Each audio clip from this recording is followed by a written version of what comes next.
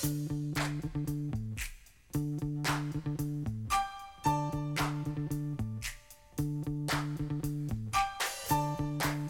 and welcome to another episode of PEM Currents, the Pediatric Emergency Medicine Podcast. As always, I'm your host, Brad Sobolewski, and I'm going to talk today about the initial management of elevated intracranial pressure, not the ongoing management.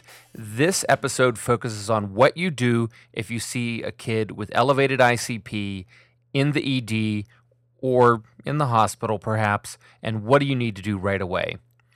First of all, you've got to recognize that it's going on. And this could be trauma, this could be a kid with a brain tumor, this could be a kid with a shunt malfunction.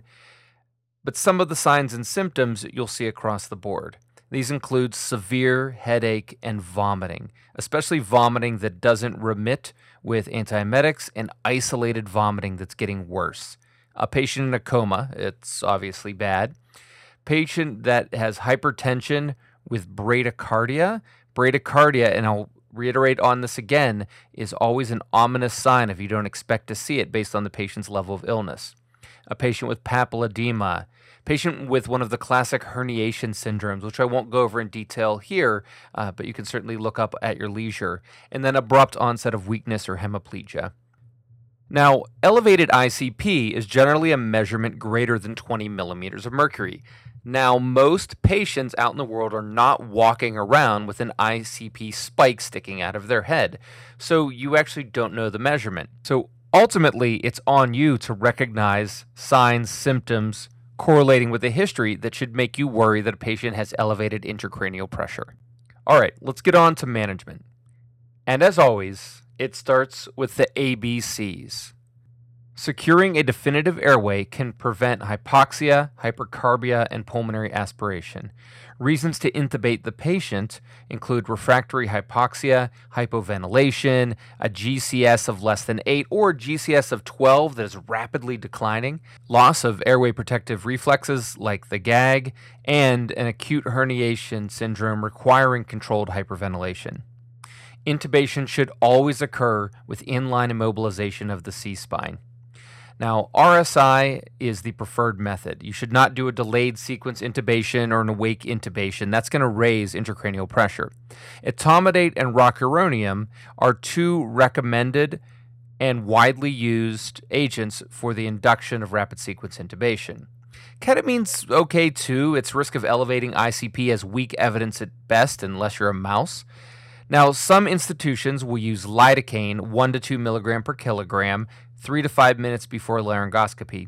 Others won't. Now, this may blunt further increases of ICP during laryngoscopy, but the evidence is inconsistent, so follow local practice patterns.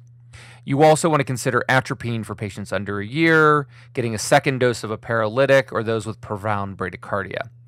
Post-intubation, fentanyl is preferred for sedation analgesia, as morphine may be more likely to cause hypotension.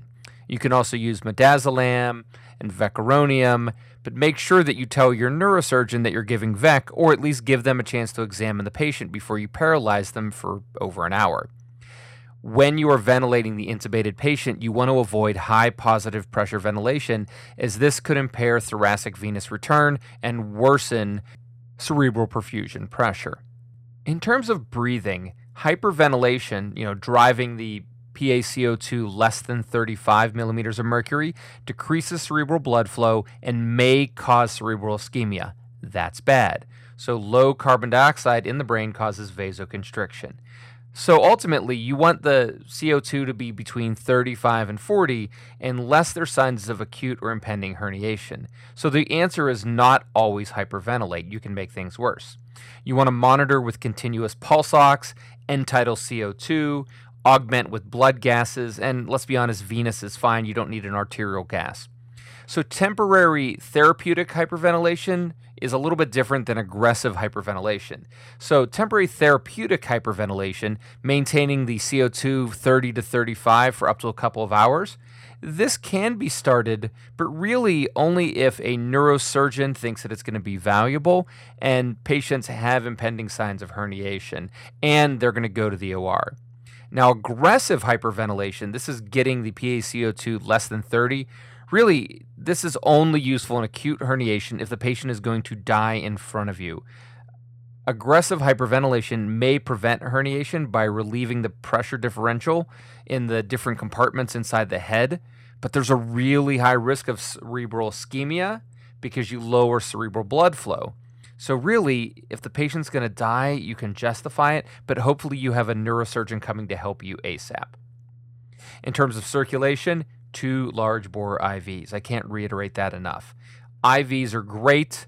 They're fine. You don't need a central line in the initial management, but definitely get more than one.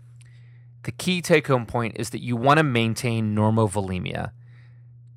Patients with elevated intracranial pressure generally didn't have gastroenteritis before smacking their head or doing whatever caused them to get high ICP in the first place. And really, they're not losing 25% of their circulating blood volume acutely inside their head. And acutely losing 25% of your circulating blood volume, as you know, is enough to make you acutely hypotensive. Now, if you suspect an isolated head injury, know that only infants under a year of age can lose enough blood inside their cranial vault to make them hypotensive alone. Patients with multiple trauma, different story, because they could have a fractured pelvis and a badly injured head and become hypotensive because they're bleeding in their pelvis, but also have detriments to their circulation because of their brain injury. So low MAP equals low cerebral perfusion pressure. Remember that. Don't let the patient become hypotensive. Resuscitate them with crystalloid, normal saline or lactated ringers, blood if they have other injuries, or hypertonic saline, and I'll get into more on that in a little bit of detail later. Patients with distributive or spinal shock, have a central nervous system or a spinal cord injury. So you want to aim for normal MAP for age. That's why it's a good idea to have a table of mean arterial pressures per age in your resuscitation area. You want to use fluids and a pressor with alpha effects, and norepi is probably a better choice over epi, but then again, you're going to need a central line eventually for that one. Bradycardia with a cervical spinal cord injury requires atropine, pacing, and this is generally best done in an intensive care unit setting. Remember again, and I mentioned this before, that unexplained bradycardia, especially given the acuity of illness and you think the kid's going to be in compensated shock with tachycardia, is an ominous sign for an intracranial process. All right, let's move on to temperature control. Patients that have a fever, that are too cold or too hot, bad things can happen. So for those patients with a fever, you treat with antipyretics and a cooling blanket. Shivering increases ICP, so maintain normothermia. Hyperthermia increases cerebral blood flow. Now, at this point, most centers don't employ early hypothermia in pediatric patients with TBI or elevated intracranial pressure. Now, there's 2 meta-analyses, both came out in the last 2 years. One was from Crompton from Critical Care Medicine, and including 8 studies in children, and there were actually 41 in adults in this study as well. There was a 66% increase in mortality. The risk ratio was 1.66, and a marginal deterioration of neurologic outcome, the risk ratio of 0.9, in the patients that were cooled versus not. A second, more recent meta-analysis further put the big freeze on therapeutic hypothermia in kids. This was from Tasker in Pediatric Critical Care Medicine. This included 7 RCTs only in children, a total of 472 patients. There was no difference in mortality in hypothermia versus normothermia. There was a trend, but not a statistically significant result, to more death in children who received hypothermia versus those that didn't. And it was not impacted by duration of hypothermia, 1 day, 2 days, 3 days.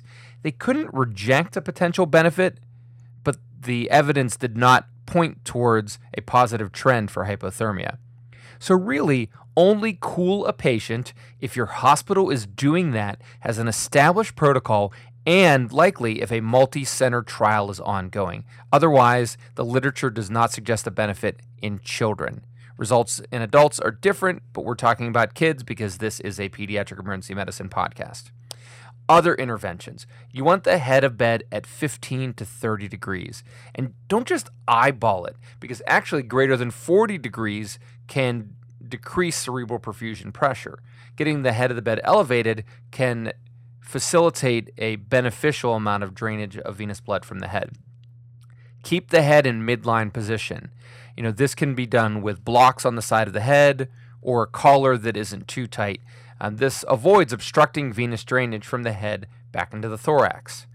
You'll want to use prophylactic anticonvulsants. This shouldn't be the first medicine you give, but get it in early, and you can run it in over a pump as other therapies are going in. Seizures increase ICP, obviously. Patients that are especially at higher risk for seizures include those with a brain tumor or known mass, someone with a depressed skull fracture, a severe TBI.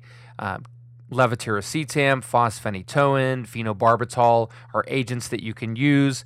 There's not one that's felt to be superior. I will generally use Keppra, but fosphenytoin is commonly used as well. Breakthrough seizures are different as opposed to prophylaxis. And again, benzodiazepines are the best first choice. Pain control is important.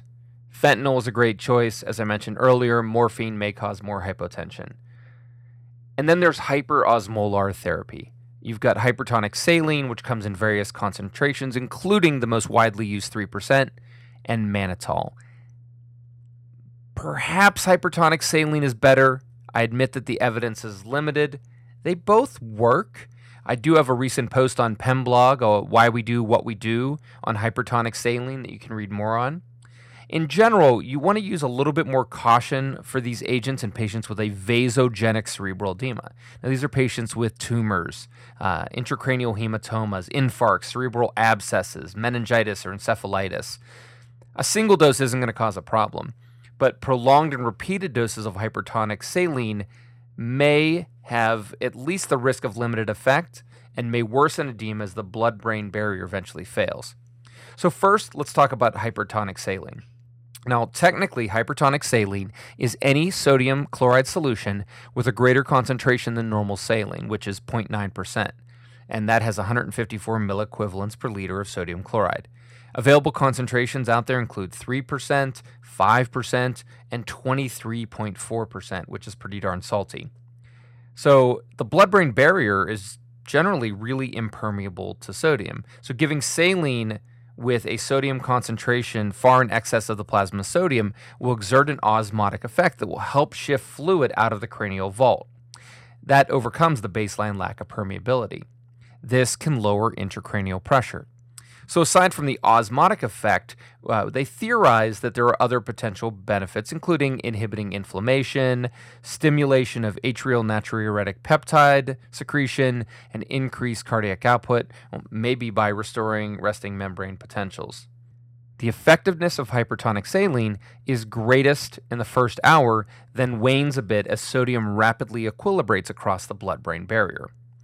Now, there's various strategies and dosing regimen. The effective dose for acute usage, which is how you're going to use it in the emergency department, and it's the reason why you're listening to this podcast, is generally between 6.5 and 10 mLs per kilo. Dose I've used is 8 mLs per kilo.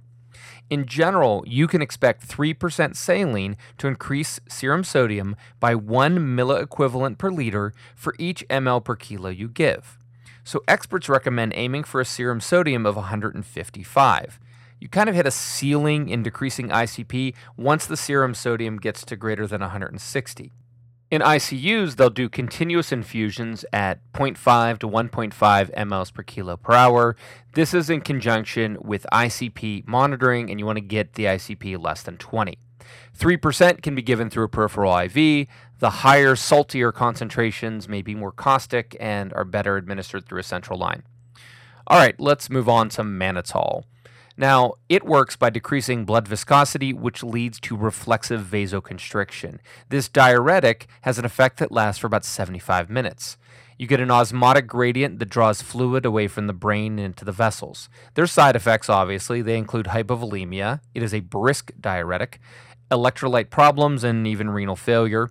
Now, there are animal models on cats, which you generally don't treat in the pediatric ED, show repeated doses aggravating cerebral edema.